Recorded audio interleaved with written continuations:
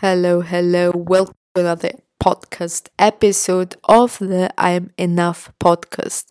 This show is hosted by me, Alisa Ersina, and I'm really glad you taking the time to tune in, to co create, to be there, and to, yes, just to be in this space. So, I want to share with you about my last previous days.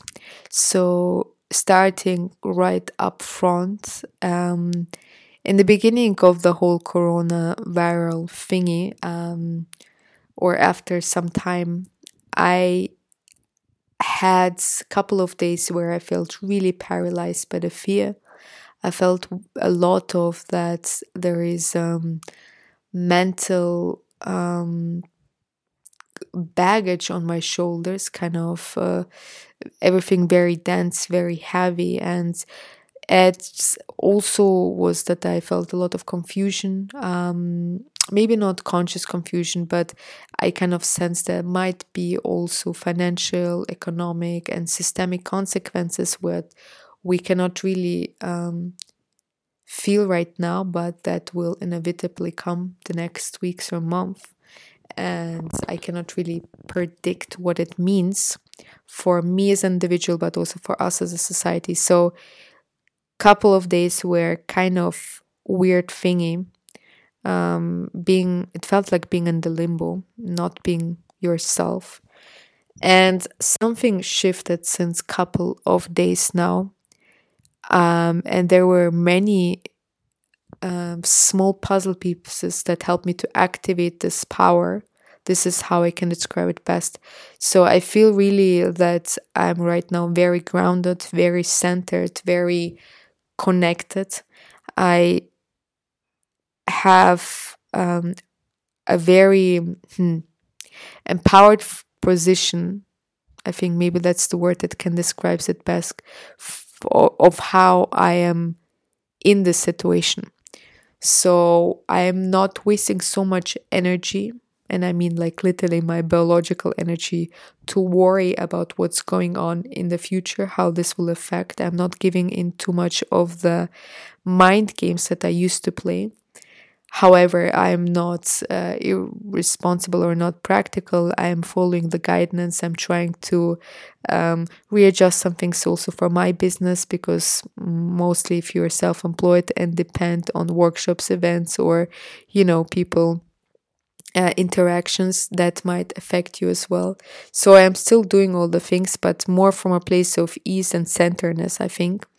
And while really seeing fear for what it is and seeing the situation as clear as I can. Now, to share with you quite honestly and frankly, for me, just this couple of days, what they have revealed is mainly two things. I feel that my general existential fears that I have as a human being and that everyone has as a human being have been multiplied, amplified even. And I see this as a really incredible, beautiful opportunity to look at them face to face and to deal with them in a very raw manner, because in the end I believe in integration. I believe that the more light you spread on the shadow, the easier it is for me to flow in life. So it's an incredible opportunity for me to dissolve, to integrate these fears and to look at them instead of running away from them. And obviously, a lot of existential fears are activated, and this is something that I've been dealing for a long time. This feeling of security, of emotional security, financial security, physical security, and we all have that to different degrees.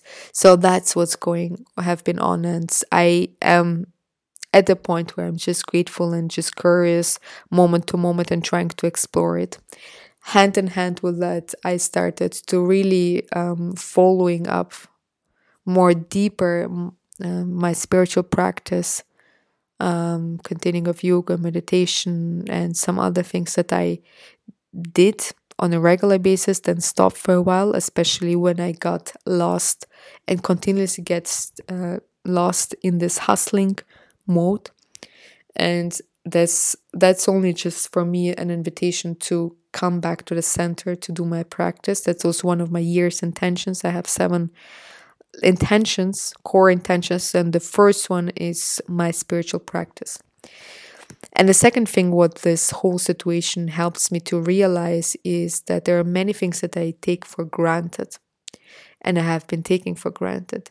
And even do if you do practice, gratitude and appreciation, once you are rejected of certain options, or you cannot exercise certain rights, even if it's only for a temporary time, it feels very refreshing to look at your life and to reorder your priorities. And these are simple things of how I'm taking care of myself, of my body, how easy it is to make a healthy eating choice versus a shitty ones, because it's as if a curtain in front of my eyes have been revealed, or my eyes have been cleaned, and it makes just so much sense to understand that I want to nourish my body, which will anyway at some point in life start to degrade, and it's already doing it right now. And this physical vessel, this vessel out of flesh and water, is not going to serve me as a container to experience the magnificent and beauty and mysterious thing we call life. So why not taking care of that? So why choosing unconsciously, or sometimes even purposefully, out of laziness or comfort, the unhealthy choices? And also regarding how I do my fitness, my practice, I really see very clearly how many times like laziness is creeping in when I'm not pushing myself enough to expand more, when I'm where my mind is playing some tricks on staying in my comfort zone. And also my relationships to my parents, especially. Actually, my partner said something really beautiful today, just as a side note, that he had a call with his grandmother, and his grandmother told him that she feels that the elderly people are even more isolated right now. So before they were just not called by their grandkids or kids. Now they are not called by their grandkids or kids and cannot go out to socialize, to enjoy nature or whatever they enjoy. So it's an invitation for all of us to call our parents, to call our grandparents. If you feel lonely specifically, that's a beautiful opportunity to connect.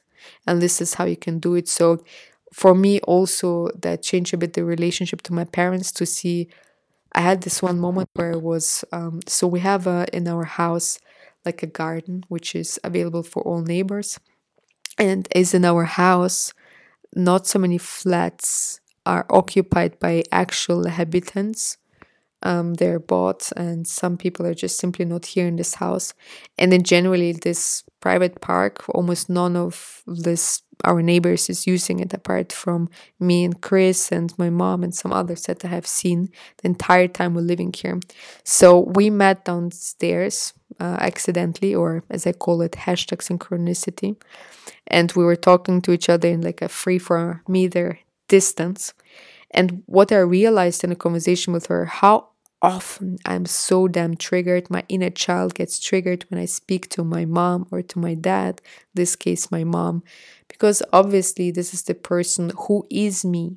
I am an extension of my parents.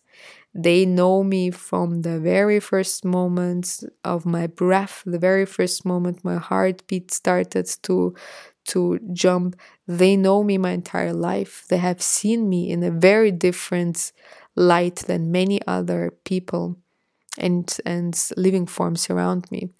And I have learned many things from them. They trigger the worst in me. That's why when we have holidays, that's sometimes a very exhausting phase, because we're reminded of all this, what we are not, what we can't, all these shadows, all these things that we are trying to put away or push away from us, which actually just need love and healing and connection. And I realized how many times I'm so fucking impatient with my mom when she talks to me, because I think that what she's saying is annoying, or she's repetitive, or I don't agree with her point, and it triggers me. And now, like, right in this last conversation we had in the park these days, I was noticing that and was just so much more eager to let go of these bullshit stories and just see them, not not devalue them, but rather see them interesting. But I choose to enjoy, from a place of love and curiosity, this conversation with my mother. And I just want to honor it, this interaction that I have with this wonderful human being who gave me life. And in general, also just simply because she exists and she is a mirror of myself, of my deeper self.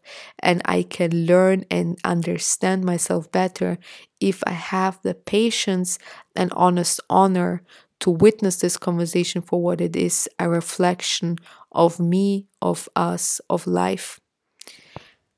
And that's really something that I'm immensely grateful. And there's so many more examples where I feel this whole global solitude retreat.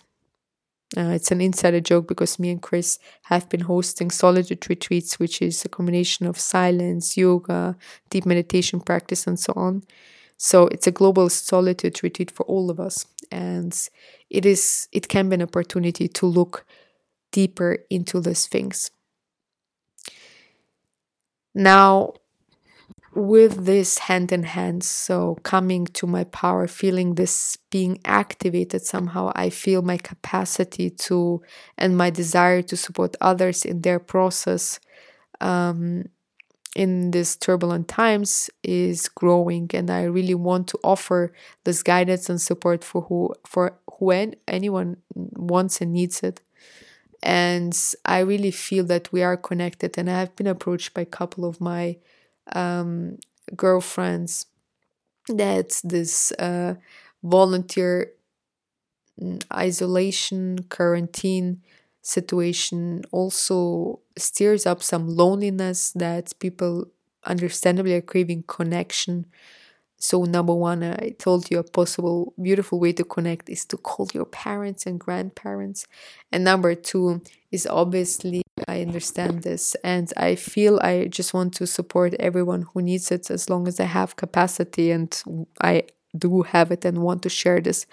So one thing as an invitation, if you're listening and one of these women who seek sisters connection or wants to be seen or heard or just want to share what's going on, or maybe be in your strengths and give support to others, I will host online session on Zoom this Wednesday, Austrian times at 6 p.m. till 7:30. If you go to the podcast notes, I will drop a link for the event on Facebook, and there will be the Zoom link, the link to the call on for this Wednesday. And everyone is invited. Every sister is invited. And that's a place for us just to build empowerment, trust, and love. And everything is welcomed. So all your weirdness, all your worries, or your fears, or your strength, or your dreams, or your question, everything is welcomed in this container. So that's about a small invitation. Now, I want to make a conscious end here in this episode. I wanted also to speak with you about my feeling that we need powerful, caring, authentic, real leaders, and especially female leaders. I think female leadership is going to be needed more than ever in these times. And I will record a separate episode or maybe a live call on that, because I feel it is a moment to step up, to rise up, to open our hands to those who need support and guidance. This is how we can heal individually and collectively. This is how we can realize the fragility of our own existence, but also our existence on this planet, and that we are here in this all together, that we are connected, we are interdependent of each other. Nothing exists in separation. I exist because I have a relationship to you. I exist in relationship to you. And that we have a choice to hold each other in this safety and container and love, and it is possible, and that's one possible way of doing it.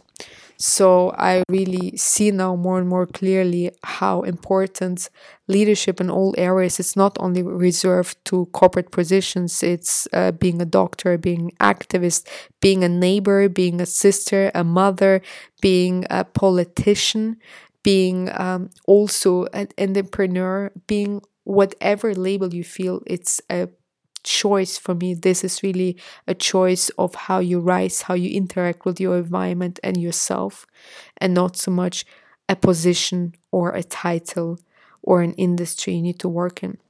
So more will follow on that, but for now I just want to send you love and hugs and hold you in my hands, and again remind you, if you're seeking some support and guidance as a sister, feel free to join the free sister circle this Wednesday at 6 p.m. in Austrian/Vienna Europe time.